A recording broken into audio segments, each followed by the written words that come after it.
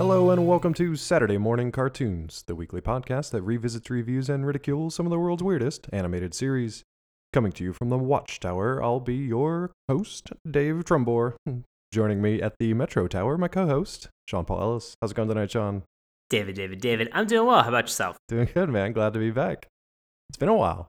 Yeah. How are you feeling? I'm better now. Thank you guys for covering very much, and thanks Mel and Jamal for stepping in and making you not have to talk by yourself for an hour about cartoons. So I appreciate that, guys. That would be a weird podcast. Yeah, who knows? It could be the next big thing. But no, I'm glad to be back. I'm glad to be finishing up this month strong with a very special episode from a great series and another one that we're going to kind of tie in to an upcoming movie, which, to be honest with you, and we can get into this later on, I don't think these live action movies are ever going to hold up the way that the animated specials and cartoons have been. Like, just watching this one again, just like, holy shit, man, this stuff is really good. And like, these guys had it down solid, and I don't know if a movie, even if it's not this go round, I don't know if a movie can ever be this good.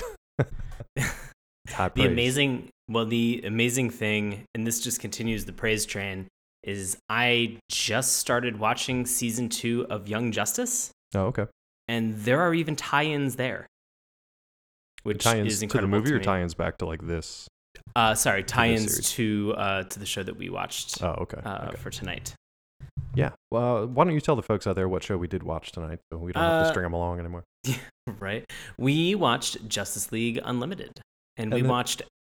Yeah, I was just gonna say there was a little bit of like confusion too, because I guess there was Justice League originally, and we can get into this in a little bit just for clarification.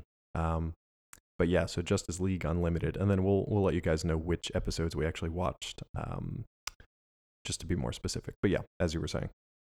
Right, and we watched the 2 episodes that are actually at the very, very end of the series. Yeah. So this was, again, unbeknownst to us. Again, we were looking at IMDb to see exactly what the highest ranked episode was going to be. Right. And at this time, they recommended that we watch Destroyer, which, wow, it's a great Static X song. Yeah. But other than that, I didn't know what to expect for this one, because it's just kind of such a, like, not a generic title, but a one-word title. Like, really, it could be anything. Right. And honestly, in like a Justice League episode, you could have a destroyer in each and every villain. Every villain is a destroyer in worlds in some way. So this could have been anything. Well, especially for this one, and I know you're going to take us through the history, and I'll cover the synopsis of this specific one, and some of these things might be a little redundant, but it just kind of drive home the fact that, like, this isn't just a show about a couple of villains and a couple of heroes, or like one hero and a villain of the week. There are so many characters in each episode, but also throughout the entire series, that for me, not, having revisited this in a while, it was really tough to just be like, who is on screen right now and where did these people come from? Because it's just constant. It's a constant parade, and it's great. It's just taxing of the mind and memory. I definitely had to look up a lot of different character bios. Yeah. Some of them I was proud of myself. I was pretty spot on. A couple of them I really had never heard of before in my entire life. Yeah, there were some where I was just like, oh, that guy. And I was just like, where the hell? I kind of like had an aside with myself, like, where the hell did you pull that from? Because you haven't read that or watched a cartoon in like 10 years. Oh, God. Yeah, so what's the history behind Justice League Unlimited, this specific version? So Justice League Unlimited is an American animated television series that was produced by Warner Brothers Animation and aired on Cartoon Network, featuring a wide array of superheroes from the DC comic universe and specifically based on the Justice League superhero team. It is a direct sequel to the previous Justice League animated series. JLU, which is commonly known as, that's how it's known on the street. On the streets. JLU debuted July 31st, 2004 on Toonami and ended with an episode that aired, which we obviously watched, on May 13th, 2006. Mm-hmm. It was also a final series set for the long-running DC animated universe, which started with Batman, the animated series, back in 1992. Yeah, and I don't know how up-to-date that particular information is, because DCAU, as it's now known, the DC animated universe, right, as compared to like the cinematic universe, they've been cranking out animated features, year after year after year for the last, I don't know, at least 4 or 5 years, probably more. And I have been watching them, and they are stellar. They're good. The only thing, and this is just a real brief aside, it feels like when we normally talk about cartoons that are rebooted or movies that pick up a franchise or a property, like sometimes they tend to remake it back for fans of the age that was originally there. So if it's a kids show, they'll make it again for kids. Right. This is one of those instances where I feel like DCAU has really it's stayed with its fans. So like if you grew up and you watched Batman the Animated Series and then you watched Justice League and continued with them, then obviously you've put a good 15, almost 20 years in and are now watching their animated properties, but they're more for like an adult audience. I mean, I can't remember which ones that I watched, the features that they had, but they're definitely for an older audience. I mean, the amount of like swearing that goes on and not just the violence, but like the sexual nature of it, that they're not for kids. Like I don't remember watching anything like that when I was a kid, that my parents knew of anyway. So it's interesting that they've kind of gone in that direction, but this was a nice, very primary color, bold throwback to the Justice League that I remember. Do you know what I mean? No, I know because I actually just recently watched Batman Superman Apocalypse. Okay. And that is there's very adult content that is in that. Yeah, and I don't know if they just decided that like they can get away with it because it's the feature thing, or if they just wanted to skew it towards an older audience, or because it was on like Saturday morning cartoons TV or kids TV, where they had to worry about more censors and stuff. They were just kind of doing their own thing. So it's just a different beast. But so Justice League Unlimited. So as Sean mentioned, this takes up soon after Justice League, the original series, ended, and it features a greatly expanded league. We're talking, that's an understatement. Ooh. So the characters of the original series, now referred to as quote-unquote founding members, are joined by many other superheroes from the DC universe. In the very first episode of this new series, there's over 50 characters that appear. And I feel like this episode probably met that or exceeded it, because I couldn't even keep track of how many there were. I would say it probably exceeded it, because I think they just pulled like everybody out of the woodwork that they could. So a number of these heroes had made guest appearances in Justice League, but many heroes and other characters made their first animated appearances in this particular series. So even if they just showed up for like one scene, or literally just like walked across the hall of like the Watchtower, or were just like working at a console, like that was sometimes their introduction. The general format of each episode is to have a small team assemble to deal with a particular situation with a focus on both action and then character interaction. And these episodes that we watched today, and specifically the last one, is like if you took all of the episodes that came before it and just put them together in a giant free-for-all, but still did it within, the 30 to 60 minute time frame. Right. That's kind of how this whole thing was like distilled. And honestly, it was a little shocking for me to just like turn this one on in the midst of all this after like, 36, 37 episodes, and then just boom, get hit with this, just like, walking through like a wall of cold water, just like all the crazy comic book stuff that was going on. But take me back to your reaction when you first started watching these episodes. Where were you coming from? You said you've been watching Young Justice. Like, how caught up with this particular series were you? I watched all of Batman the Animated Series when it was on after school. Right. I began watching, around the time that this came out, I actually had access to be able to watch Toonami. Nice. When we were living in Pittsburgh. And so I remember watching a lot of just regular Justice League. And then when Justice League Unlimited premiered, I just continued to be a fan throughout. I was a giant fan of Batman Beyond, and just kind of carried that forward. And so when Netflix released Young Justice, I don't know how, again, I missed Young Justice, but when I had an opportunity to see Young Justice, it just made sense. And then season 2, which just came on Netflix, it really has that mature tone that we talked about that's in some of the actual movies that the DC animated universe has been pumping out. Like it feels much, much more massive in terms of what they're pulling off. And they're in it so far. I think I'm 3 or 4 episodes in. They're doing just such a great job with it. It's amazing. That's cool. I mean, I don't think I ever watched Young Justice, actually. I actually ended up going the other direction. I watched Teen Titans for a while before it was Teen Titans Go. Right. And I really enjoyed that series. I tried watching that Teen Titans Go, and that's just not for me. That's more kind of like a bubblegum kind of younger kid, zany, almost Looney Tunes style. But no, I never did watch Young Justice. I definitely watched Justice League. but I couldn't tell you like where the differentiation was between where Justice League ended and where Justice League Unlimited started. I could kind of tell in some of like the animation, especially with, you know, like the flying Legion of Doom and like the shots of the Watchtower that were more CG animation than the traditional kind of hand-drawn stuff. But other than that, man, I couldn't really place. I mean, the voices are great. It's got Kevin Conroy's Batman. Mm-hmm. I don't have the rest of them up in front of me, but it's basically all the voices that you're familiar with from the DC animated universe. So it's all kind of those staples, those originals, those kind of like foundation stones that you had listened to for 20 years. 10 at this point, but 20 years now. So right, it was cool. I could just kind of get right into it. And the theme song definitely helped. So it was not the theme song that I had in my head, right? Okay. The one I had what in my were head, you What were you thinking? it was kind of the same tune, but it was the one from Justice League. So it was the one that was a little more like orchestral, a little less rock. You know, they had a little more of just the big fanfare and the big brass and kind of like the big James Horner kind of sound to it. And then this one I think kind of has a similar theme, but it's got a lot more like that rock guitar kind of thing to it. And it's quote unquote edgier because it was the 2000s. Yeah. I don't know. It was good though. It was definitely a good like energetic tune to get you in the mood to watching the show. What was your take on it? Again, I don't think I have anything additional to offer other than saying the second it came on, I remembered it right away. Yeah. Got very pumped up.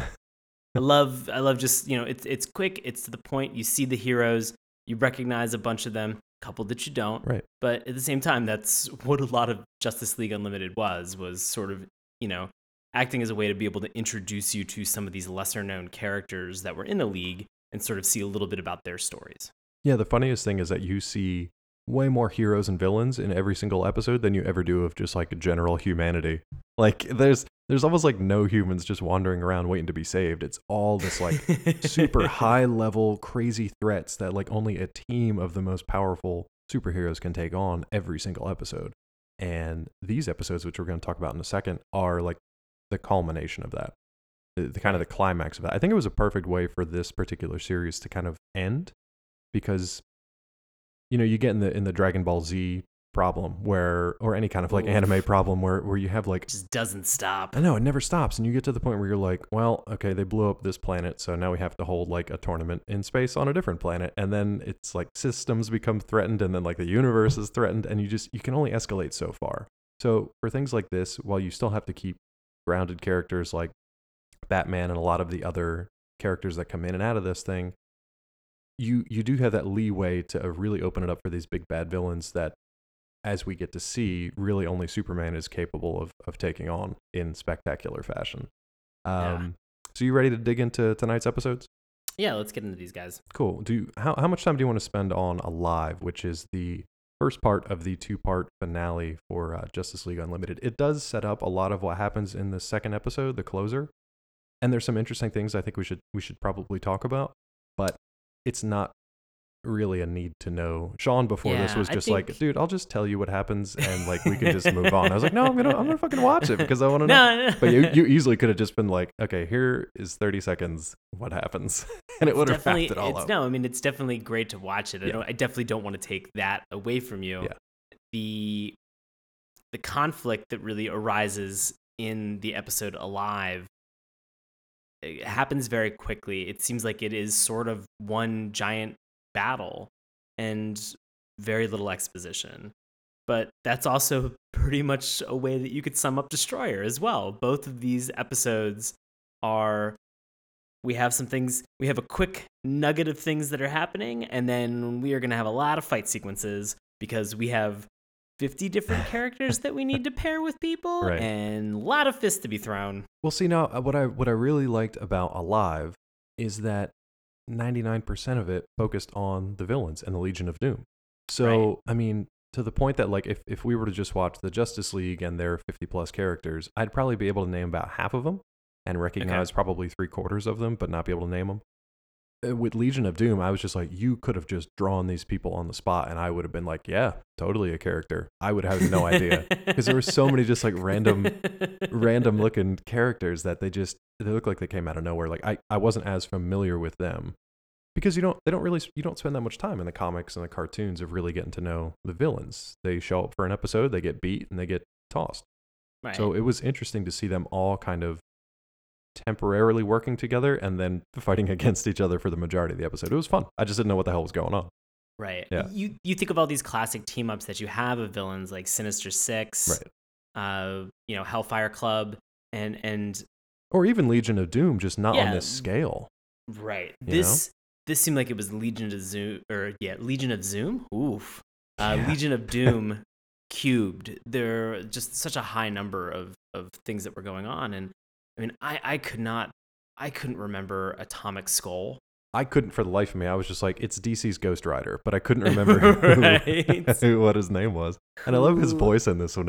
He's so like polite, Yeah, and just like well spoken. He's like, "Excuse me, Lex," but he's like this huge dude with a green glowing skull. Some weird choices, but they have fun with it. That's another thing I like about DC Animated Universe. They do have a lot of fun with it. Like Toyman gets a lot of cool scenes, and he's kind of like he's basically like a ventriloquist dummy walking around, and he's creepy as all fuck. But he gets some cool scenes. yeah.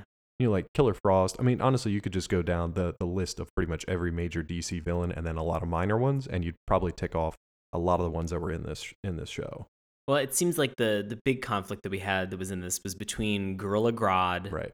who had been captured by Lex Luthor, and Luthor was on the quest to be able to find some parts or some pieces, some cosmic dust that was left Right. of Brainiac in order to reassemble him and then fuse with him again, because one of the bigger storylines that they've had in this has been nanotechnology taking hold of Lex Luthor and him Luthor and Brainiac combining together. And Right. they, I know we mentioned Dragon Ball Z, but they kind of end up looking sort of like a Dragon Ball Z They character. do. They just at did a some little point. fusion dance, and Right. and then they bought the earrings, and It's his quest, again at unrelenting power, and he wants to effectively be a god. He feels Yeah. that fusing with Brainiac again will allow him to become a god. And the interesting thing here again is that he had that once.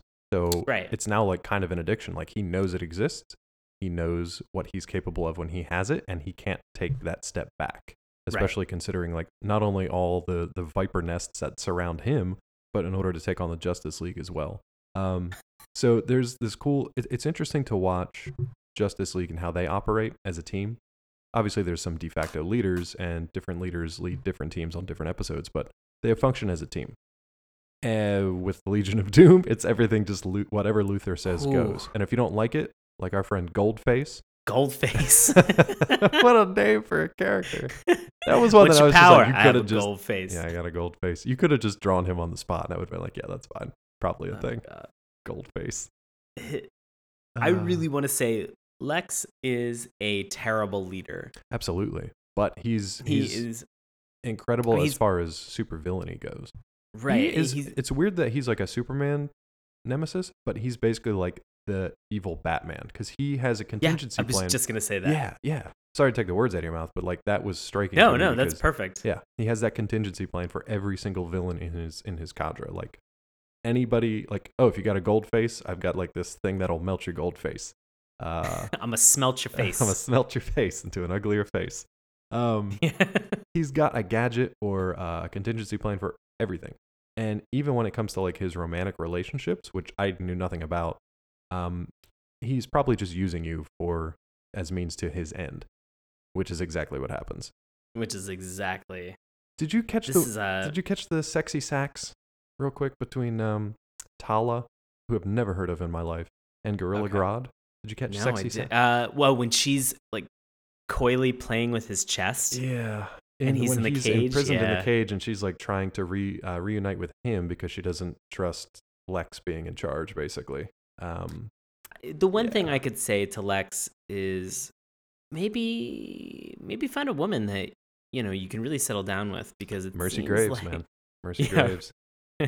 Where is she? She's probably dead. She's probably dead. Yeah. she's just a human. She's not like tough enough to live in this world. Because you have to think in this instance, Tala, she was a like a she was being sorceress manipulated, to do exactly what he wanted, whether she knew it or not. And so the fact that she ends up letting Grodd out to lead or spearhead this small revolt against Luthor, really just sort of creates this insane bit on the ship that they're on, this crazy calamity where you have 30 different supervillains who are all fighting each other. And again, like Dave had mentioned, I have no idea who some of these were, and some of them got crazy amounts of screen time, which was extremely enjoyable because they have to give them that screen time because you have no idea what's going on in this moment. It's just constant too. It's just flashes of color.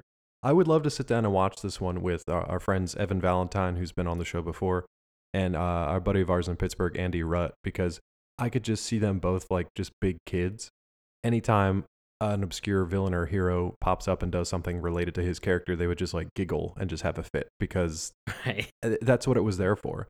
It was great fan service for people who had been paying attention to the comic books for years, or people who had been watching the show, religiously. Just great fan service moments to see all these characters on the screen. Because it's animation, there's no reason not to. You just have to have people who can animate them, maybe voice them if they have a line or two. There's no reason you can't do that. You don't have to worry about casting the right person and working out the schedules and paying, 60, 70 people to be on screen. You can just draw them, do whatever you want. It's great. But yeah, so the main conflict is Lex is looking for Brainiac, so he just basically turns the Legion of Doom into a rocket ship, and it flies out of the swamp and into space. And then they have. And then he proceeds to scream at everybody for 5 minutes about how God. They're welding certain things. How to weld metal structure, radiation shielding, all kinds of random stuff. He's a dick, and his character comes across as being a dick, but he also knows exactly what he wants. So it's kind of like you don't have to respect him, but you can respect his kind of authority for getting this stuff done in the way that he wants it done. It definitely backfires, but not in the way you might expect. So, yeah, so Grodd's free. He starts his kind of revolt against, the captain of the ship kind of thing. And it's looking like Grodd and his ilk are going to get the upper hand until Lex, triggers one of his contingency things, which, what was it, Grodd trying to do, like the mind control? So Grodd is attempting to do the mind control. Yeah. And the second he does it, Lex hits this button on his belt, and I guess it reflects. Yeah, it just bounced it back on Grodd. So now like Lex is in control of Grodd. Right. So that actually took a really kind of a crazy turn. We never come back to this. We'll get to this in a second, but like this never comes back. It's never resolved. Not that I saw. Presumably, somebody just got murdered. Here's a question: biology. Can gorillas live in the vacuum of space? As a primate researcher and specialist, no, they cannot. No, they cannot. You've sent numerous gorillas into space. None of them have come back. I'm still waiting. Yeah, we're so if a gorilla lands in your backyard, please contact Saturday Morning Cartoons. First Animal Control. I'm gonna throw out. I'm gonna also assert in this line of questioning: can super intelligent gorillas that are flung out of a spaceship that is presumably traveling at warp speed, still delivering a monologue while in the vacuum of space? Correct. Yeah. Can they survive? I feel like it's worse for them because they know that they can't. So they know what's coming. Yeah, so there's this messed up sequence where Lex turns the tables on Grodd. He is now controlling Grodd's mind. He's suggesting things and Grodd has to follow. So like if he says step to your left, then Grodd has to step to his left. He basically makes him walk out of an airlock and even taunts him on the way out. And which are some of the best taunts. There were such great lines in here. To say to somebody, this really could have gone either way. To which Grodd responds, "It could have, couldn't it?" And then Luther just goes, "No, boop, but let's just not." No, he goes, "No, but let's not speak ill of the dead." Oh, right. And then doesn't press the button on the airlock, punches the control panel. Punches that button. Punches it, which I would have thought like when I'm punching something that I maybe wouldn't. I would just press the button as a regular human, because if I punched it, then there was the potential that like you could have just broken the device. Yeah, but it's like one of those things where it's like I don't punch my phone every time I want to turn it off, like after I'm done with a call, but I fucking wanted to. So it's like the old-fashioned receivers that you can slam down and not hurt, because these things are made out of like, pre-21st century steel, so you're not going to hurt it. But it was just that satisfying clunk on the receiver, right? You don't get that anymore. You just push a touchscreen button, and it's no wonder people are pent up with rage. You do like the smartphone shake, where like you hold it in your hand and you're just squeeze its carbon fiber shell, and it doesn't budge an inch. Oh, this fucking Gorilla Glass! I know, right? It survives space. Yeah, so Gorilla Grodd's straight up dead. He calls Lex Luthor like some kind of pink hole human or something weird. Yeah. That was strange for me. I was like, I don't want to think about his pink hole. Yeah, right. Sick burn. Gorilla Grodd sucked out into space. I thought we were going to see him like clinging to the outside of the ship and like getting his way back in, doing gorilla stuff. No. Nope. He's gone. He's super dead. For multiple reasons, not just because vacuum of space, but because eventually, once Luthor regains control and through the use of his like lover, who he basically like executes as a sacrifice because she's kind of channeling this weird mystic energy, whatever. He's trying to revive Brainiac, but who does he revive instead? Not Brainiac. It is Darkseid. Darkseid. I didn't know he was dead, to be honest with you. At this point, I was just like, "Oh, it's Darkseid," and everybody's like, he shouldn't be here." I mean, truthfully, you know, if you watch some of the later. I know that we mentioned about the movies that they have, but they have one called Apocalypse. And at that point, you find out something that Darkseid is not attacking Earth anymore because of some treaty that they set up. with his dad kind of thing, like not his dad, Highfather. I can't remember if that was his dad or if he was just like the de facto ruler of whatever that group was. That's where I started to like get away from the comic stuff. Once I started to get into like the outer space kind of stuff. Apocalypse is cool, not to be confused with Marvel's Apocalypse or X-Men, spelled very Greek looking. Yes. So Apocalypse is like this hell planet, basically, that Darkseid is more or less like the warlord of, if you're not familiar with it. With some amazing characters that are on, like Granny Goodness, she's and great. Furies. So we have all these, like this really fun lore that is set up within this universe. So, but going back to this, they suck up all this space dust. And they reconstitute Darkseid, and he is less than thrilled. He is. He's still got his swagger. He's not still pleased. Knows how to make an entrance and an exit. Definitely an entrance. He gets a couple one-liners. He basically says something to the effect of like, "Did you write this down? Actually?" No, I did not. He basically says something to the effect of like, "I'd like to thank you for resurrecting me. It was unexpected. But as your reward, I will grant you a quick death." And then he just blows up the entire spaceship. It's just a wide shot, and you just see it explode. You're just like, well, the entire Legion of Doom is now dead. And any hope of Gorilla Grodd being rescued is gone. I picture that poor monkey clinging to the outside of like a vent and just getting that last screw out on the vent cover and pulling himself in, and then just vaporized. And that's is that more or less where that... Oh no, now we go back to Earth in the last like 30 seconds of this one. Right. And this is where we have you kind of, and we'll explain. Oh, I'm sorry. Do you want to, you were talking about Apocalypse. Do you want to take a side trip to Apocalypse because he has a kind of a cool scene there?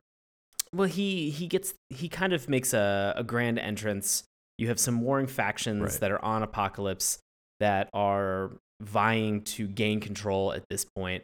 Apocalypse, as this battle has just begun, crashes down in the middle of it. Yeah, Darkseid just like... Darkseid is just like, no. he doesn't even say a word. He just like steps up in the middle of this battlefield, and literally everybody on the field stops, and they just like bow to the ground. Bow down. I was like, that's pretty badass. Wow. That's pretty badass. And then he's like, let's stop this fighting. And they're like, great, we thought you were gone. He's like, I was close. And then you quickly have this moment where it cut. I mean, was there anything else that happened on Apocalypse that was... He kind of sets up, he's like, in the next episode, we will take the battle to Earth so I can finally destroy Superman. And then somebody, one of his lieutenants or whatever, says, like, won't that screw up the arrangement with Highfather? And in I forget where they are, where their headquarters is. In something. And he's like, where do you think we're headed next? And they... Right. New Genesis. New Genesis. Oh, right. So... They never showed that, though, right? They just went straight to Earth. So he's saying Earth and then New Genesis. Right. Oh, okay. All right. Order of operations for domination. Right. Earth. Get resurrected. New Genesis. Killing Highfather. Got it. Nailed it. So, but first and foremost, we're going to take care of this super guy. Yeah. We're going to take care of this Superman. This S guy hanging around. This S bro. So that's a great way to reintroduce Darkseid. Show him in the middle of this hellscape planet where there's two incredibly powerful warring factions. He shows up and that instantly shuts everything down. You have to respect a leader of basically Nightmare Planet that is powerful enough to just like make all the Nightmare people calm the fuck down. I love that about him, that he's just like, it's almost like I wouldn't mind terribly if he was here because at least we would know what to expect. Death, torture, and fire. Yeah, right. So at this point, Darkseid's coming. Justice League doesn't know this yet. This is the one time in this episode that we actually see the Justice League. So they're kind of just like hanging out back on Earth. And the Justice League, as you're about to say, they're gonna get a little bit of warning, but from an unexpected messenger. Unexpected guests. They basically like somebody rings the doorbell more or less, and they open it, and it's just Luthor and like the entire Legion of Doom standing there, and he's like, "We have a problem," and it's just like, wait a minute. So then now we can get into the series finale, which is Destroyer. Right. And this one basically opens up with explaining how all these idiots survive getting blown up in the vacuum of space. Because I don't know if we were crystal clear on this point. When Darkseid decides to go back to Apokolips, he explodes the ship that all of the Legion of Doom is in. So again, if you thought that Gorilla Grodd was, if there was any semblance of those little simian paws holding on, like, no more. He might have been, but he is not anymore. Because I guess it was Sinestro first that kind of put him in his little yellow bubble. Yeah. And basically protected them all from the explosion and transported them sort of through space, but not Grodd, apparently. Which this might be one of my favorite parts about this show, is that something will happen and you will think to yourself, oh, those people are all dead. Yeah. And then the immediate next episode begins with the exposition of how they survive. How these people are still alive. Actually, that takes me back to a second question in the previous episode. So, because we have this schism between Lex's people and Grodd's people, there's a moment where Lex wins, and he's looking at all his captors of the rebels, and he's like, give me one good reason why I should let any of you live. And who steps forward? Killer Frost. And what does she do? She just freezes all of Grodd's minions. Yeah. Just with one wave of her arm, she just icicles everybody. So she had been zero care. She had been against Lex, aligned with Grodd, and then steps forward and just ices all these bitches, and is just like, and he looks at her and he's like, Killer Frost, you've got potential. And then I don't know if we see them ever again or not. I don't remember who was in that group, so I don't remember if they survived to arrive on Earth or if she literally just like murdered about 12 of those villains. I mean, I'm gonna assume that. Yeah, I'm gonna assume murder. I don't think you see all of them. Yeah, I don't think so. Which explains why they would thin the herd out a little bit once they get back to Earth. But right. Well, we should mention, and this is something that's going to be very, very important as we begin to talk about Destroyer, that we have neglected to talk about in Alive. No, what's up? There is a character that appears seemingly only Lex Luthor can view, named Metron. Yes. And at first I wasn't sure if he was like one of the time cop kind of things or what he was. You're not really sure exactly what's going on or what his deal is. He's one of many characters in a floating throne in space. That seems to be like a very popular motif. Yeah. So he shows up and makes a plea, I'll say, to Luthor as in the moments before he is collecting all this space dust to reassemble Brainiac, and he said kind of a foreboding warning, just saying, seriously, maybe reconsider your actions on this because it's not going to go the way that you want. And cool. Right, and so they existed in that moment in the time between seconds. Luthor makes his choice and says, no, I'm doing this. Yeah. And then cut back to present he's day. He's basically like, all right, are you done? Do you say everything you have to say? Because I'm just going to keep going. And that's how long did you rehearse this little speech in front of the mirror before you came to talk to Lex Luthor? You had all these ticks between seconds. That's the best you got. Yeah, really. But yeah, Sean brings up a good point because this Metron character does play a significant role in the end of this episode, Destroyer. But yeah, so again, back to how the Legion of Doom, minus Grodd, potentially minus all the people that were frozen by Killer Frost, they survive because Sinestro puts them in a bubble, and then there's like a friendly nearby resident of New Genesis. Was he just like a guy from New Genesis that had powers, or was he an actual like hero, named hero? They're called Light Ray, or it was Light Ray. Was that his actual name, or is he like almost like a Green Lantern kind of thing? I'm presumably he is an actual human. I think he's a new god. Oh, okay. So I think he's one of the new gods. I think created them, but I just assumed he was some sort of like space cop that was in that vicinity, it's just just say what it is, Dave. It's a redheaded guy that shows up that offers them help, and they shoot him immediately in the back. Straight shoot him in the back. Straight shoot him in the back. Gratefully, straight shoot him in the back, and then somehow they just get back to Earth. So whatever, it doesn't matter. They're like, we're not going to spend a whole lot of time in this exposition because we got a lot of crazy shit coming, and it's pretty much as soon as they show up that. So Lex shows up, tells him what happened, and he is still obsessed with the idea that Darkseid took the potential of Lex reuniting with Brainiac off the table. So he's like, Darkseid destroyed Brainiac, I want to get my revenge. And Superman and everybody else are like, hold on, Darkseid's alive and he's coming here? Like, maybe we should worry about that. And while we're worrying about that, let's put all you crazy villains in the prison. Yeah. So like Superman, Wonder Woman are like, put them in the prison. And Batman actually, surprisingly, has a different idea. He says to everybody, we're going to need as many bodies as we can throw at this, because if we have all of these invaders who are showing up now, we need some way to be able to handle all of this. And the interesting thing was it was only Darkseid's army. It wasn't like his lieutenants. It was all just parademons. So there were no named, which is strange. I don't know if they were mustering for like... for New Genesis, or if it was just something they didn't consider, or they didn't want to up the power levels that much with like, the Caliban and the are you trying to say that there's like a restriction on the boom tubes about what power levels can come through? I don't know, man. I don't know what it was, but either. They didn't draw them. It was basically, this whole thing was like a showdown between Superman and Darkseid, ultimately. Now, saying that, there's also like 100 other characters on screen, but the ultimate showdown was between Superman and Darkseid. Well, Well, in addition to Batman saying, look, if we're going to have such a massive battle, we need all the bodies that we can throw at this. Superman has one of the whiniest lines in this episode. He could whine as much as he wants in this episode because he redeems the fuck out of himself by the end of the episode. But go ahead. Sure. But he has this line where he just goes, "It's Lex freaking Luthor." Oh, he does, yeah. And I was like, he kind of he says it at Kevin Conroy. And, you don't growl at Kevin Conroy. It's Lex freaking Luthor. I can't do it now. Well, neither could Superman. Work. Yeah, right. It was very whiny.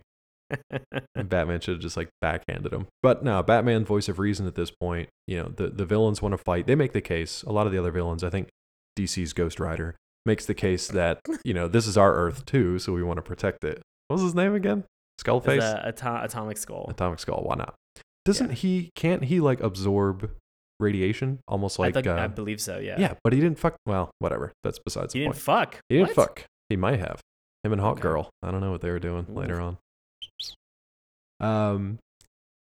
So you mentioned a character that's in this that they are going to be fighting against that are coming in droves at this point. Yes. And these are parademons. These parademons reminded me of Flying Monkeys. And I know you're going to get this reference, and I'm sure most listeners will as well.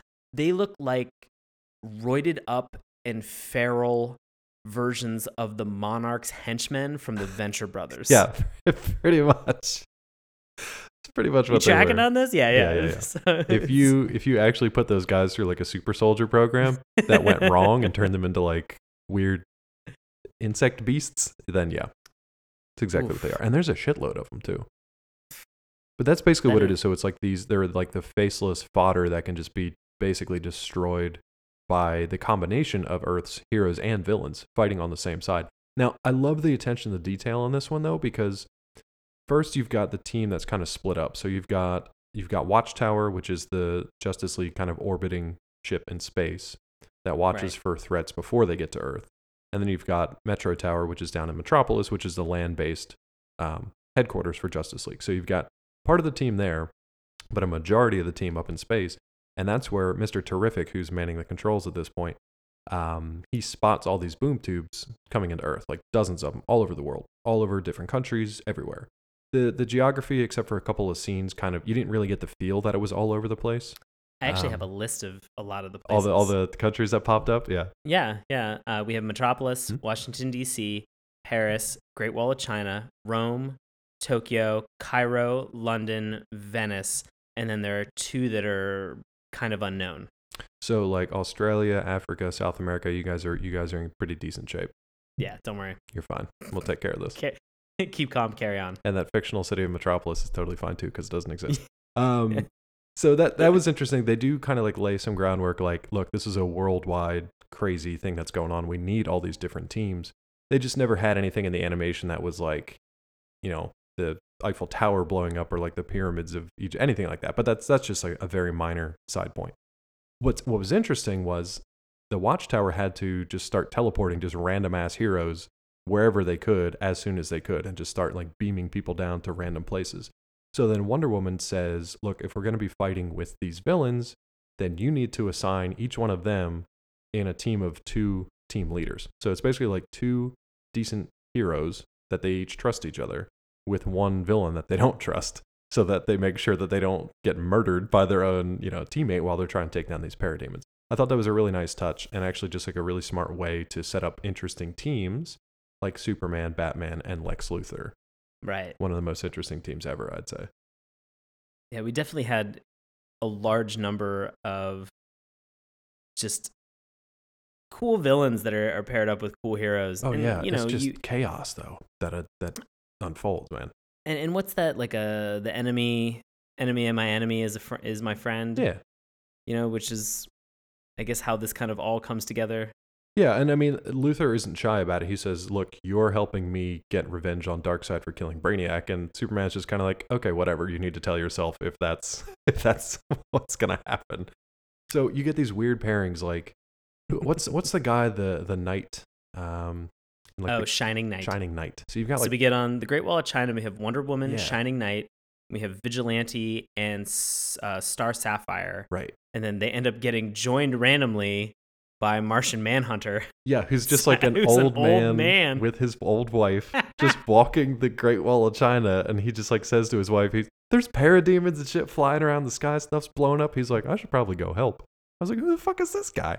I thought he was going to be like Shazam or something. I thought he was going to Shazam himself, yeah. But no, it was Martian Manhunter, which was a nice little reveal, because I guess he hadn't been there for a while. Well, so Martian Manhunter at a point has the desire, as a very quick sidebar, has the desire to be more human in order to relate and understand humanity more. And so he descends into the population in order to integrate and really kind of find himself and understand more about humanity. And he ends up with a wife, and he ends up living a very happy existence with this woman. And it's only in the darkest hour does he finally decide, now I'm back. No, that's interesting. I didn't know that. I mean, you can kind of see that between the lines, but I didn't spend too many brain cells just trying to like figure out like why he showed up all of a sudden. I was just like, oh, that's kind of cool. And again, I've watched a stupid amount of. No, that's good. It's just been so long since I watched this. I was like, was he like? Did they think he was dead? Did he go back? Was he fighting like white Martians or something? Was he on Supergirl the whole time? I don't know. Oh boy. I actually like his character on Supergirl. It's probably one of the better parts of it when they use it. Very cool. We also mentioned Killer Frost. I believe she's going to be on The Flash. Yeah, I think by the time you guys actually hear this episode, she will have already showed up. But yeah, very pumped about that. Yeah, so that was great, wasn't it? When she was Killer Flash, wasn't that so cool? So sweet. So look, Frosty cool. Did you say Killer Flash? Killer Flash? I might have. I might have said Killer Flash. Spoiler. Spoiler alert. Dat babies, Killer Flash. So we've now got teams of villains, a lot of random ones that I've never seen, like DC Ghost Rider, teaming up with heroes all over the world because they've basically got these things. Oh, I wrote down what they were called. I think they called them magma tappers. Right? Are we there yet? I believe so. They were they were at the point where they realized that they are trying to create apocalypse on Earth. Yeah, so they've got these like giant drilling machines that their design was really strange, but they're basically like the things you saw in Man of Steel. They're almost like the world engines where they They drill down into the earth. They are supposed to tap into the magma and then create what are called fire pits. And then, basically make Apocalypse on Earth. So we should probably go through this. Let's go through these side things here about like how the teams are taking these on. There's not much more to it, to be honest with you. There's just kind of a few cool moments with the teams before we get to the main battle between Superman's team and Darkseid. Let's save that for last. So we've got these drilling rigs that are all across the world. Different teams of heroes are taking them down. I remember one specifically with Hawkgirl, Atomic Skull, and then some guy that was like DC His Captain name is America. Commander Steel. Yeah, DC Captain America is what I'm going to call him. Which that was one of the more... I know we've talked a lot in this episode about tone and the tone that kind of continues forward in the DC animated universe. This sequence where Hawkgirl gets a spear in the back. Well, and she says, so she's going to take care of this machine first, right? And she's got her her Thanagarian mace, whatever. And she's like, she says to Atomic Skull, watch my back. She actually says, watch my backside. And I was like, I will do that all day long. Do that. I have such a Hawkgirl crush. And I'm unashamed. He might have actually just been doing it. And that's why I wasn't paying attention, because she goes to destroy this thing and she gets a spear like through her wing. Yeah. And it looked pretty nasty. And then she turns around and that dude is nowhere to be seen. It's just a bunch of parademons closing in. Right. So then it's basically what, Commander Steel, you said? So Commander Steel picks up his Captain America's shield. And he throws it. And the way that they have this shot composed, you see the parademon moving closer and you see the Captain America shield kind of on the same parallel as his neck. Yeah. As the parademon's neck, and then suddenly you see the shield slam into the side of this drilling device, and you kind of hear like a body drop. I didn't hear that, the way that they have the shot then composed is in the very bottom left of it. You have a head that you don't see attached to anything, but it's a parademon, and then in the background. Just like a small distance, you have Hawkgirl kind of holding her wing and pulling the spear out. That's interesting. See, I was just watching Hawkgirl's backside, so I missed all that. Fair enough. Yeah. She told me. I mean, I've watched the episode twice now, so I watched it once. I watched it once for backside, and then I watched it the second time for more backside. I watched the 100% backside cut, where it was just all backsides the entire time. It's a rare version, but if you can find it, it's worthwhile. So that moment was, yes, and I don't mind that kind of darker tone for this version of the animated universe, because it's sort of like, look, this is world-ending stuff, so we're going to kill these basically faceless insect creatures that nobody really cares about. That's fine. What was more perilous for me was that Hawkgirl looked like she was not only about to die, but when she actually had her heroic moment where she does take down this machine, it looked like that basically killed her too. Because she strikes this thing, it sends like all the energy into her and just sends her for a loop. Which, at this point, A, I thought she was dead. But then B, like Atomic Skull just like comes out of nowhere and scoops her up like, oh, hey bitch, sorry, I wasn't paying attention, but we're all cool now. Like, what was that about? Yeah, I don't understand why. And, this is obviously, it's a part. I mean, this is the way that they're showing sort of the bonding and the unity between these teams as they're fighting. Right. And truthfully, Atomic Skull has a lot of screen time in both of these episodes. And they kind of really get into him. I'm kind of curious to go back and watch some more and see if Skull happens to get more time, if they kind of really dive deep into a little bit of him. But it's that moment where they're just like, hey, I'm gonna help you out, I'm gonna scoop you up, let's get you out of here. At the same time, I don't understand why Hawkgirl did not charge her mace and then just throw it at the target. Oh, I thought you meant at his skull face. No. No, I mean, yes. Well, she, if I remember correctly from her run-ins in the animated series, she was never sort of the strategic type. She was always kind of the run in and smash stuff with this mace type. That is correct. So I think that just kind of like is her style. So just brash. Yeah, very brash. Good backside. I like it. +4 to backside on her collector's card if you got it actually. So they like she has a 11-12 or a level 12th backside. Yeah, that's the best you can get. So they've got 12th level backside, as we're going to talk about in a moment. Oh yeah, 12th level backside. Yeah, all things are level backside. 12 plus. 12th level. It's 12th or 12 plus. So those guys dive in a trench, which apparently they're super fine. So there's another one of these machines that I don't know where Flash and Green Lantern and Giganta were. They were in Paris. They were in Paris. Probably next to an Eiffel Tower, which I said did not exist, but it was probably right there. Yeah, well, that's because Giganta. I feel like I might have missed something. Grows, and then she swipes those parademons off of the tower. That's what it was. Okay. Yeah. Okay. There were like some small cues. I've also, like you said, there is so much stuff that is happening in this episode, and it is happening very, very quickly. I had to go back and actually do a little research and check out some wikis just to make sure that I knew all of this stuff. Yeah, so exactly. It took some time. I mean, I'm glad that I've watched it now twice and have done a little bit of research. But for anybody watching the first time, you're just like, this is fun stuff. This is enjoyable. This is pretty cool to watch. Yeah. Like, I'm just on board with whatever's happening. And then just like catch your breath and then go back and look and find out what actually happened because it's all just crazy. But they have kind of this fun thing. Like Giganta doesn't really do a whole lot. I thought they could have used her in this situation, but they really didn't. It's basically just like Flash and Green Lantern working together. Right. And they, long story short, they just like catapult this thing. They try to send it into space, but Green Lantern doesn't quite have the oomph, which I thought they could have used Giganta to just like stomp on the other end of this catapult, right? Like she's right there. So they try to launch this machine into space, but it ends up just smashing into one of Darkseid's ships anyway. So that thing blows up and everything's peachy. I think there was only one other moment that I remember that really like caught my attention. I thought was funny. There's a moment where Toyman is by himself in the middle of the street, and he's surrounded by a ring of parademons that are all closing in on him. Yeah. And he just like looks at each one in turn, and he fires this little like Nerf gun at him. So it just sends like this little dart thing, and nothing happens. And then a few seconds later, he's just like smiling, and then all of them blow up in succession. He just has these great little funny moments for a little psychopath that he is. Were there any other moments where they were taking out these machines that stand out to you? No, I don't think so. There was some interesting moments where people are getting ready to fight. Powering up. We have what was it? Ice, who is in out, like next to a pool, and she solidifies herself in a block of ice and then breaks out. Yeah. And then assumingly goes nowhere. Do you know who the chick was in the pool though? I was not able to figure that out. Because at first she was dressed almost like the current Star Sapphire is, but different coloration. It was like a green.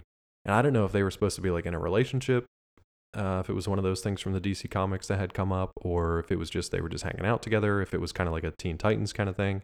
Right. Yeah, I don't know who that it was one of those things that like it called back to like the old like Bobby Drake turning into Iceman. Oh, yeah. Iceman during like Spider-Man and his amazing friends. And so that was awesome to watch. That's cool. But I thought it was maybe Starfire, but again, it was like a woman in a pool who just lights herself on fire. Yeah, she was like, it was like green fire, and then they both were teleported out. So yeah, they had neat moments like that. I can't remember anybody else. I do remember Wonder Woman having a couple like super heroic scenes where she's just taking on like full platoons of these things all by herself in her bracelets, basically. Like, she's got the Shining Knight there, who's fine, I guess, but there was one other moment that was a little bit weird during one of the fights where suddenly they introduce a character that is wearing a like a mask over his face. Okay.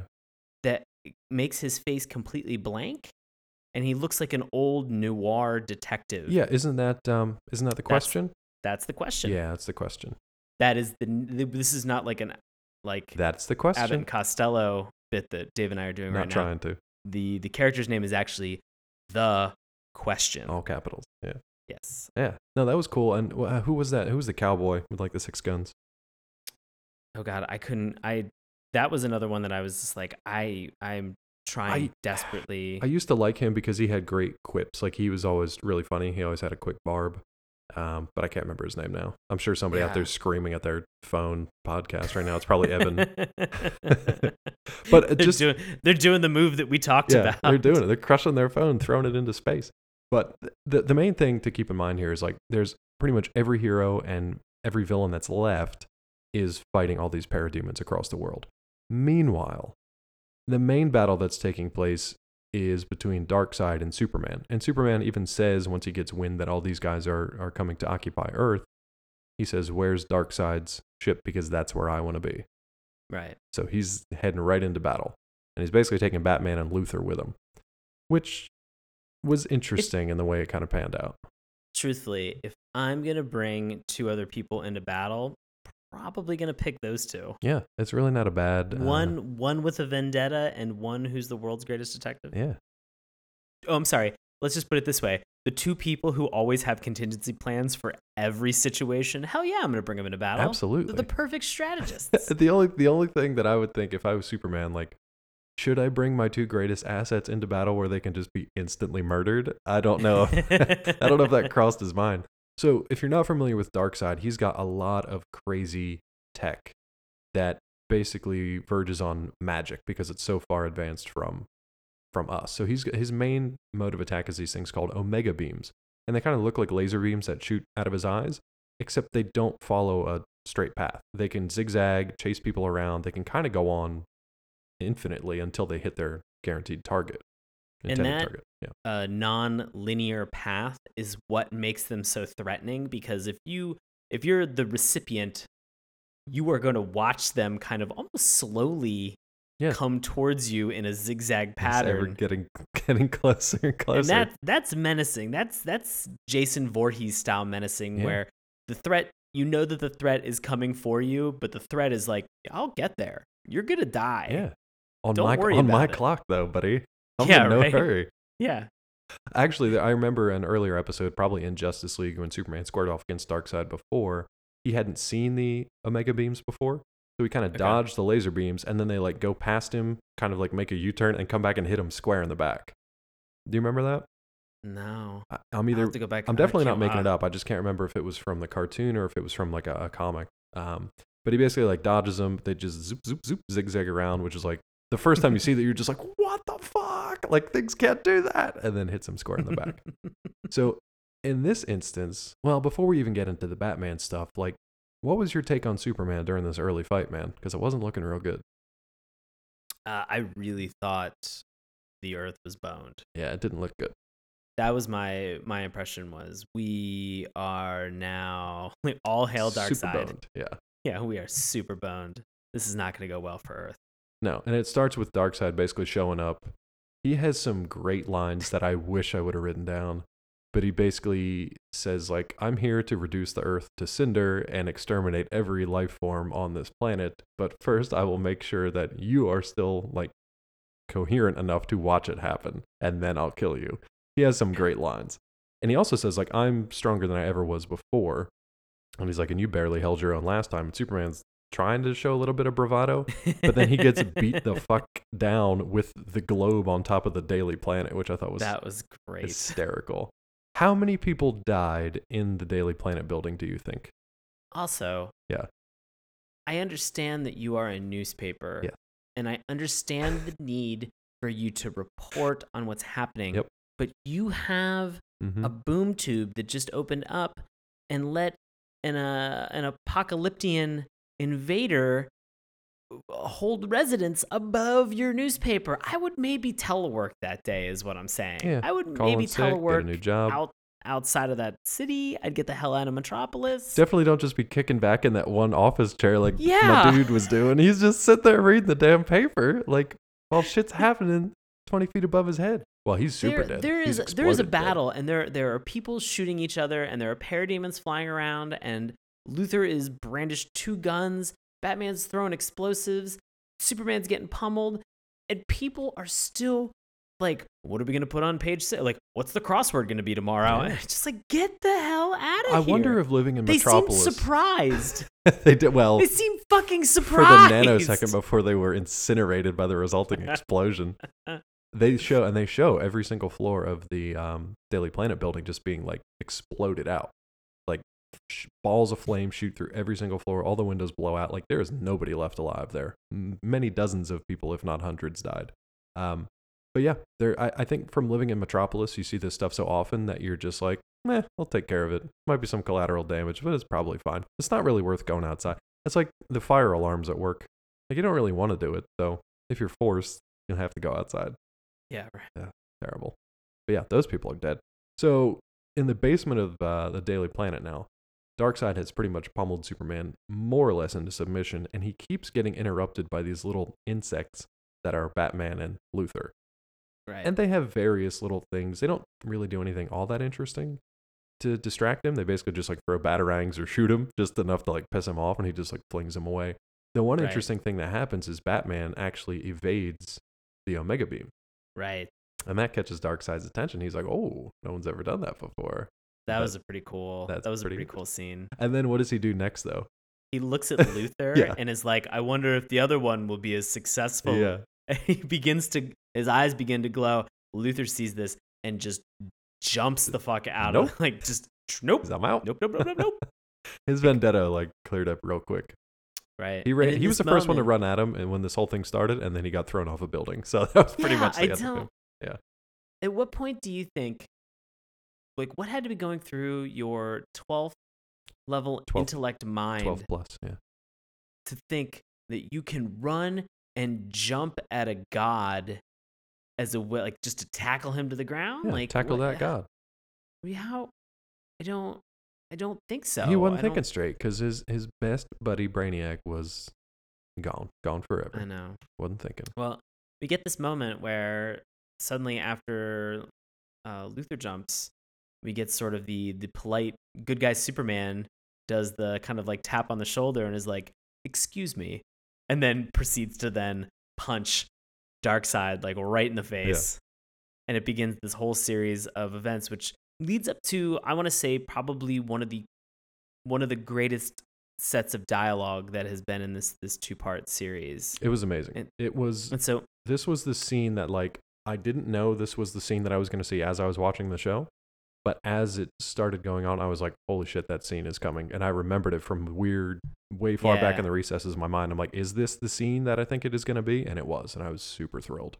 So we have this moment where Darkseid just goes, he says, "You still try to fight? Can't you see that it's hopeless?" And Superman just responds with, and this is in reference to Batman and him evading the Omega Beam. He goes, "That man won't quit as long as he still draws breath. None of my teammates will. Me, I've got a different problem. I feel like I live in a world made of cardboard, always taking constant care not to break something, to break someone, never allowing myself to lose control, even for a moment, or someone could die."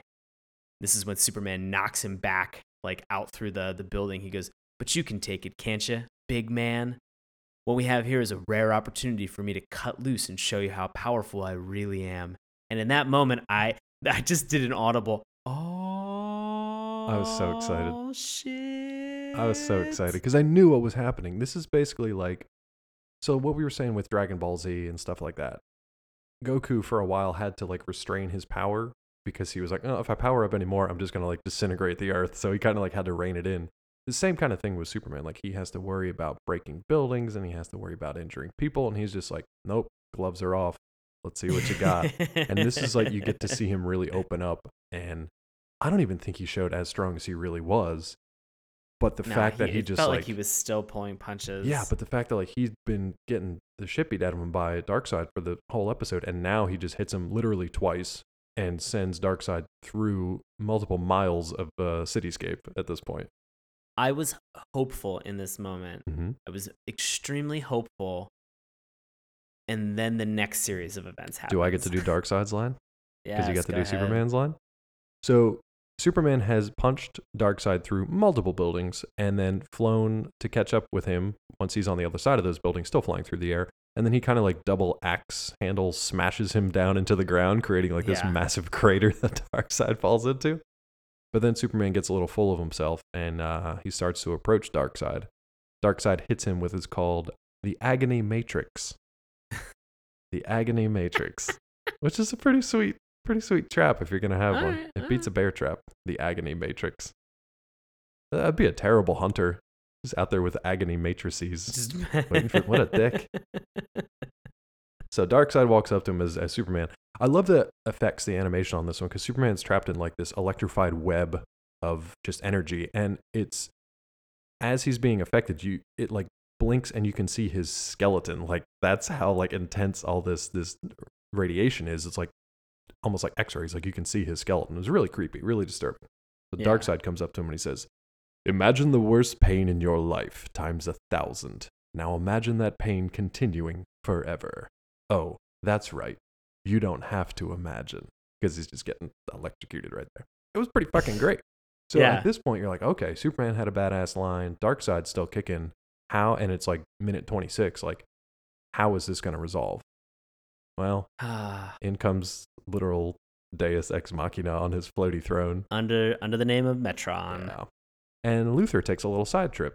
So go ahead. You've been on the 12th level intellect Luthor for a while. I'm so curious because is Metron only showing up for Luthor to see, or is he showing up for everybody to see? Like, is everybody aware that Metron is just appearing, but nobody's like... The last time he said he stopped time. So he stopped time except for Luthor. So I think he's just doing that for Luthor. So this is the moment where I believe Darkseid brandishes a Krypton knife. Yes. So Superman is still kind of like in spasms on the ground, and Darkseid's now lording over him with this knife. Yeah. And he says that he's going to cut out Superman's heart and put it on a pike next to his throne. And you're just like, ooh, this is not going to end well. Let's see it happen. Yeah. Then you get whiny Luthor, who just points to Metron and is just like, you knew this was going to happen. Yeah. Like, you knew that this was it. And Metron's response is, well, yeah. Like, yeah, that's exactly what I told you. Yeah. I done told you. I told you that last episode. Like, last episode, you idiot. So, it was like 10 ticks ago. Yeah. So he says something, Luthor says something to the extent of, if you knew that this was going to happen, I bet you also know that there's a way to beat Darkseid. And Metron has sort of that like ponderous moment where he's just like, maybe. He's very coy. Maybe. He's like, but it's too dangerous. He's just like, and so Luthor's just like, no, take me. I want this. And in this moment, you realize that there's something in this that is stronger than justice, than the personification of justice is Superman. Mm-hmm. There is something that is stronger than justice in this moment, which is just pure vengeance, pure hate and vengeance for what is happening. Because this moment, Metron transports Luthor into space, in his little space bubble, into a place that he says he will not go. The source wall. The source wall. So he gets all the way out to the source wall. Let's describe the source wall real quick. With like weird Legends of the Hidden Temple faces. It was like all Olmec face, but like one of them was who's the guy who's the devourer of worlds? Galactus. Galactus. One of them was definitely Galactus. I don't know who all the other ones were, so I don't know if it was like statues of all like the elder gods of the universe or what, but it was basically just like picture Galactus as like a Mayan rune and then a shitload of them making basically like the wall at the edge of the universe. Yeah. That's where this guy has taken Lex Luthor in his space bubble. This is where I started to check out a little bit because I was just like, what's going on? I began to check out for a moment, and then Lex pulls me back in with one of his classic zingers where Metron just goes, I will warn you one final time. Only a 12th level intellect has even the slightest hope of surviving what you are about to experience. Luthor just looks at him and he goes, then I'm overqualified. And I was like, oh, he's doing it. He's doing it. Like Sylvester Stallone his way out of this one. So then he jumps into Olmec's eye. So he essentially says, I'm the smartest man alive, and then jumps out of a space bubble in the middle of space into a dead god's eye in a wall. Again, if I've learned anything from this month, from the cartoons that we've watched, referencing Static Shock, which actually Phil Lamar does some voice work in this and did some voice work in Static Shock. And so if I've learned anything about time travel and understanding time, it's just don't think about it too much, Dave, because otherwise your head will explode because it doesn't make any sense to begin with. I learned that lesson from time travel expert Melanie Harker. So that's right. Yeah. So we go through this whole thing where suddenly Lex is experiencing sort of what looks like the torture scene from A Clockwork Orange, or just LSD probably. Yeah, just a barrage of colors and patterns and flashes. And then suddenly, what happens, Dave? He just kind of shows up back on Earth. Well, he blinks out there. You don't see what's happening. We cut back to Darkseid standing over Superman with his kryptonite knife. And then Luthor shows up, like dressed to the nines, checking his cufflinks, looking real fine. And just kind of like walks up to Darkseid and says like, hey buddy, what's going on?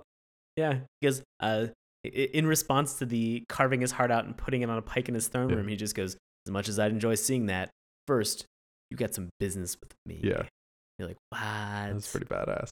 I thought, because he referenced a power suit. He was like, I left my power suit. I thought we were going to see like a new power suit or something, but no. I thought so too. No. But we don't. We see something.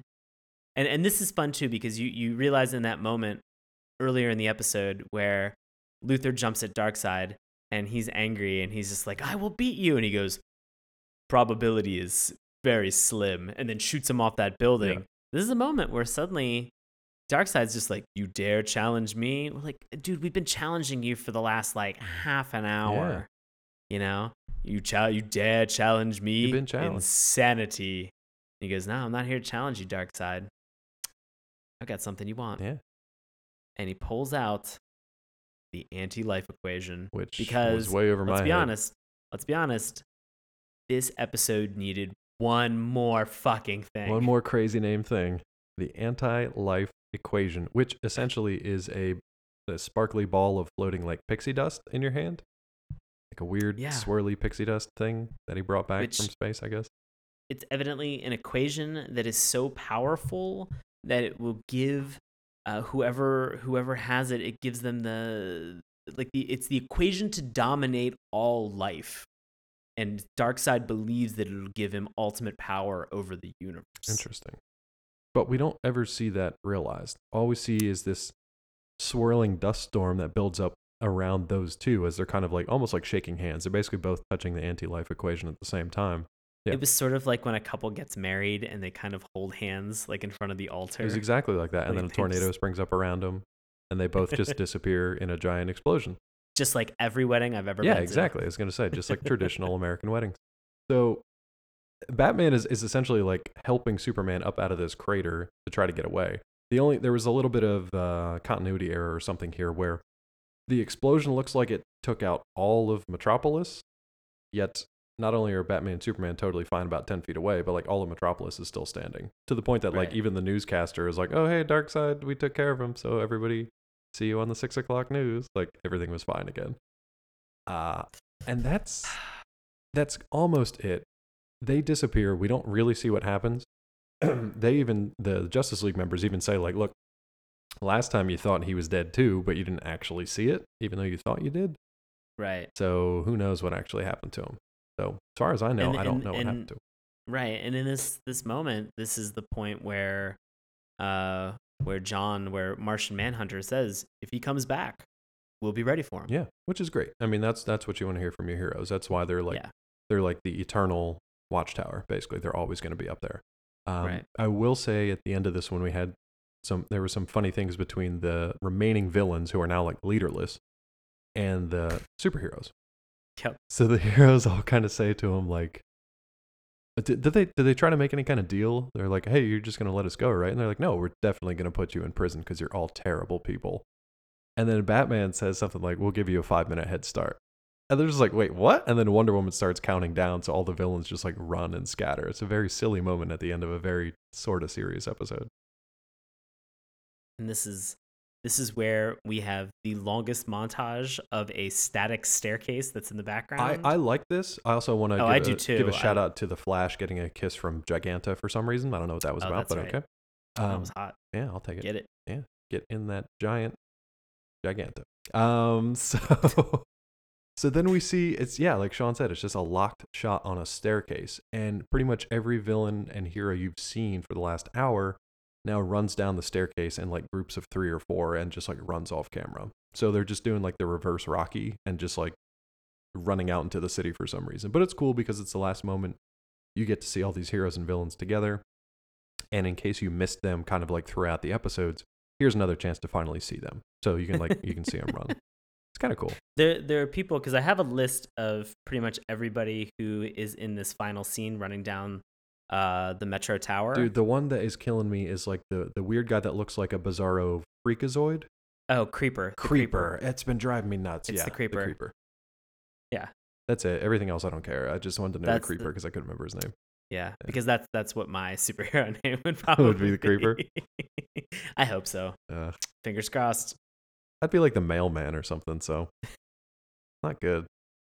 You just get so many, because like looking back through this, I don't remember. I'm presumably the character that we called into question earlier when we mentioned Ice turning herself into the block of ice. I'm looking through the list that I have right now, and there was a superhero that is on this list that presumably came down, and her name is Fire. Oh, okay. So maybe like this an may Ice have and been Fire. Fire and Ice. They probably formed like a soul group in the 70s, and we're looking for like two other elements maybe to tag along. Yeah, there you go. Yeah. Rosemary and Sage. Yes, that's exactly what it was. Fire and Ice and Rosemary and Sage, one of the greatest mashup bands of all time. But we have a bunch of groups like there's Hawk and Dove, who are another like. Dude, if you want, you can run down if you have the whole list. If you want. I mean, I don't think so. Or I just think pull it's kind some of the fun interesting ones out. Yeah.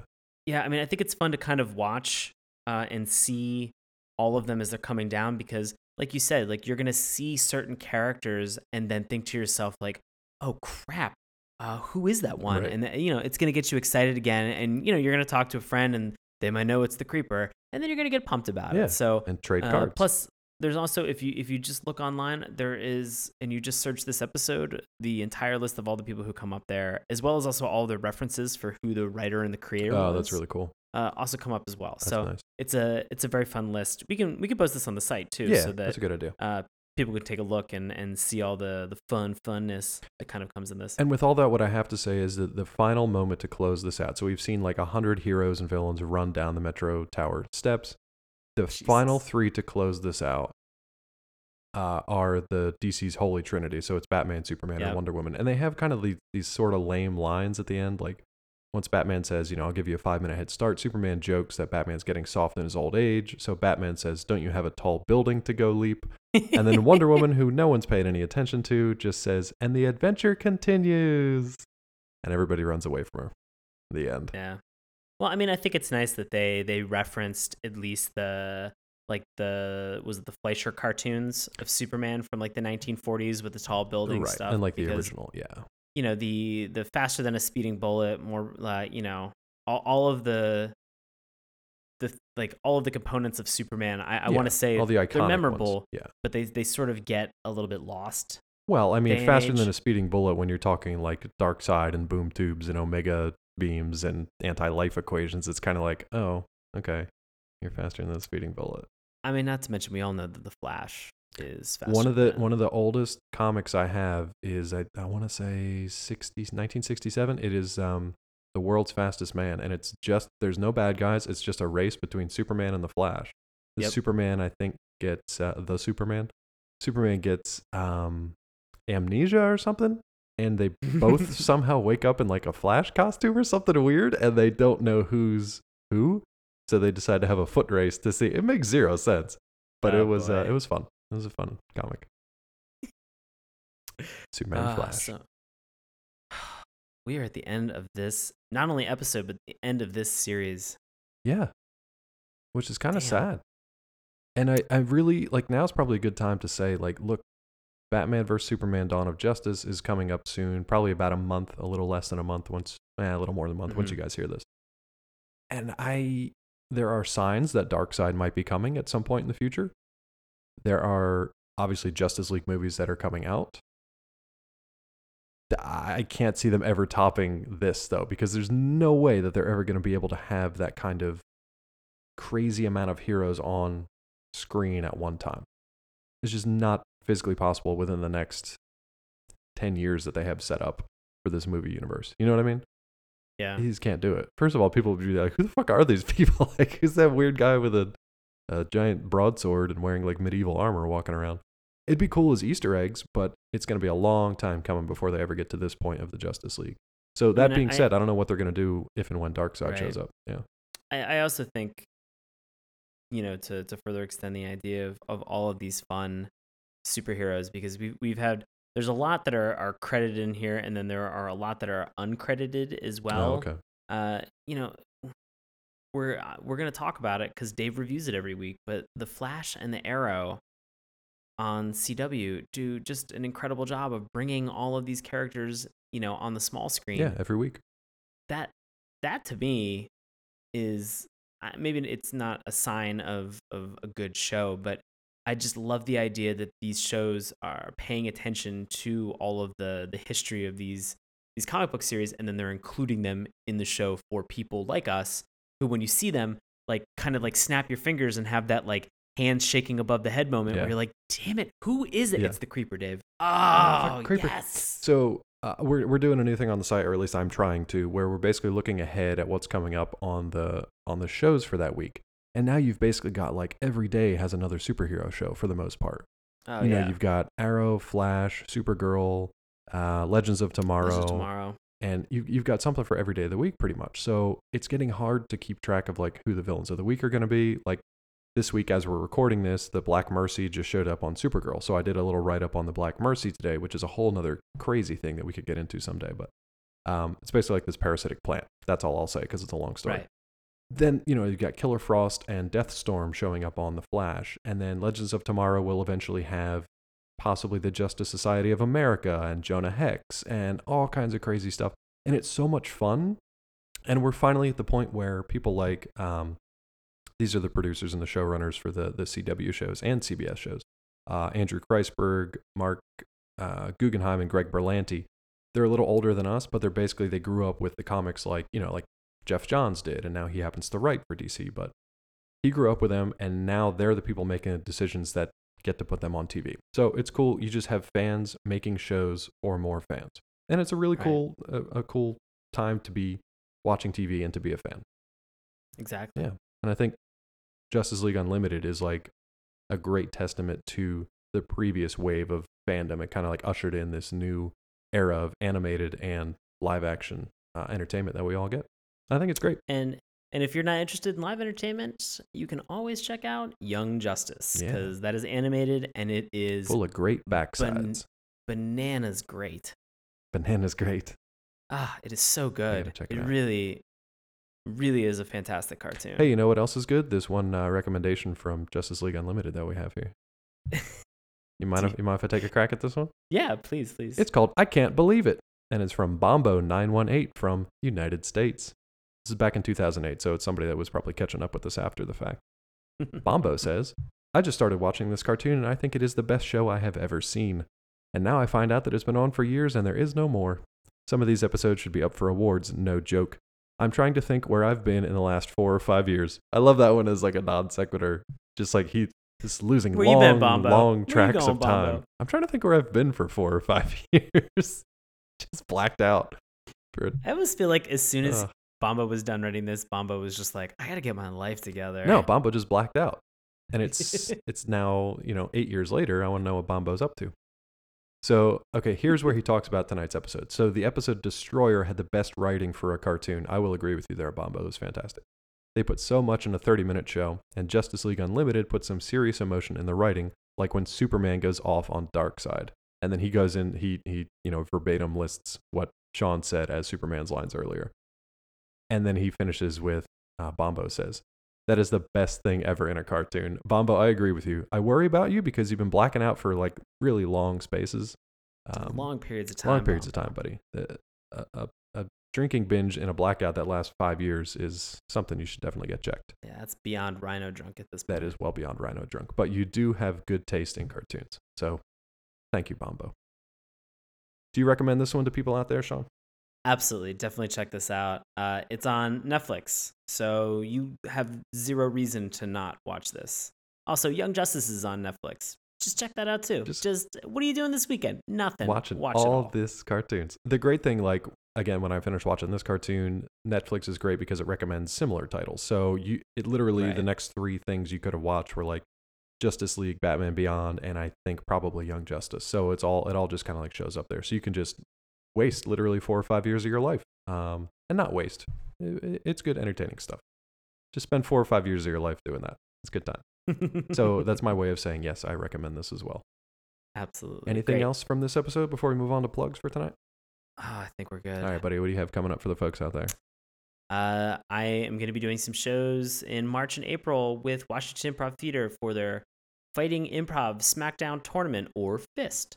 You can check all that out and more as they are posting dates shortly. Find that information witdc.org. And as always, you can follow me on Instagram and Twitter at Sean Paul Ellis. You used the whole word this time. I'm so happy. Keeping it simple. What are you up to, Dave?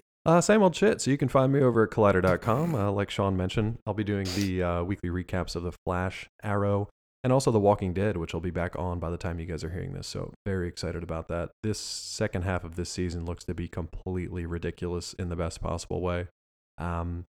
If you're a fan of the comics, I don't think you'll be upset. You'll be pleasantly surprised at what they have coming down the pipe. So head on over to collider.com and check out my recaps on that. For me personally, you can also head over to davetrumbore.com and check out some short fiction that I've been posting for the last few weeks. And, let me know you heard about it here on Saturday Morning Cartoons. Feel free to comment there and at Collider as well. If you're interested in finding out more about Saturday Morning Cartoons, you can do so at our website, SaturdayMorningCartoons.com. Remember, that's morning with a U. You can also find us on Twitter at MorningTunes. Check out Sean's handiwork on our Tumblr page, SaturdayMorningCartoons.tumblr.com. We also have a Facebook page and a YouTube account. You can listen to the podcast each and every week through iTunes and Stitcher. And if you'd like to just drop us a line, feel free to do so. It's SaturdayMorningCartoons@gmail.com. If I couldn't get any more excited during this episode, this next bit of news is about to do it, because we are going to be headed into March. And coming up in March, my friends, is going to be the first time we're doing this Pocket Monster Madness month. I've been talking about this for probably years now. Have we been doing this for years? We've at least been talking about it for years. We've been doing this for a year and a half for now. Our entire lives. It's been building up to this moment. I'm really excited for Pocket Monster Madness month. Essentially what we're going to do is break down the month of March, much like the NCAA basketball tournament. So we're going to have kind of a bracket, but not really. And each week we're going to pit two Pocket Monster shows against each other. And we're going to have a number of judges come in and grade each of the shows on a number of categories. And then we're going to see how they kind of all add up. And basically by the end of the month, we're going to see which one is the de facto SMC Pocket Monster Madness champion. Do you remember which ones we have coming up in the first week? We've got our number 1 seed and our number, I think, 8 seed. We are going to have a Yu-Gi-Oh! Versus Bakugan Battle Brawlers. So I don't know what to expect with Bakugan. I was a fan of Yu-Gi-Oh! Yeah, I watched some Yu-Gi-Oh! when I was growing up. And we're stretching the Pocket Monster definition a little bit here, but not too much. I think you'll definitely get some of your favorites in here and maybe some surprises along the way too. So we've got stuff going back as far as Pokemon, kind of the original of this, all the way up to something very, very recent that Sean brought to my attention. Yokai Watch? Yokai Watch! So I don't know what the hell to do with that, but it should be fun. Should be a good month. I'm very curious to see how the scores all end up by the end of the month. And we're doing things like not just overall rating. We're scoring like theme song, the monster design, all kinds of fun stuff. So I think it'll be a good time.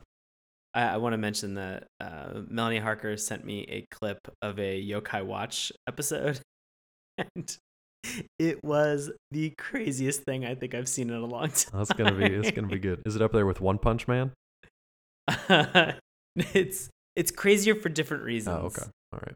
It's just very, very, very bizarre. I will occasionally send these guys like a Zatch Bell GIF just for fun, because it's like one of the weirdest things. So we'll see how these all stack up. But yeah, that's gonna be March. We're actually starting it on Leap Day of February. We're gonna kick off and get into March Pocket Monster Madness month. So yeah, this has been Saturday Morning Cartoons. Thank you guys for listening, and we will see you next month. Fill out those brackets.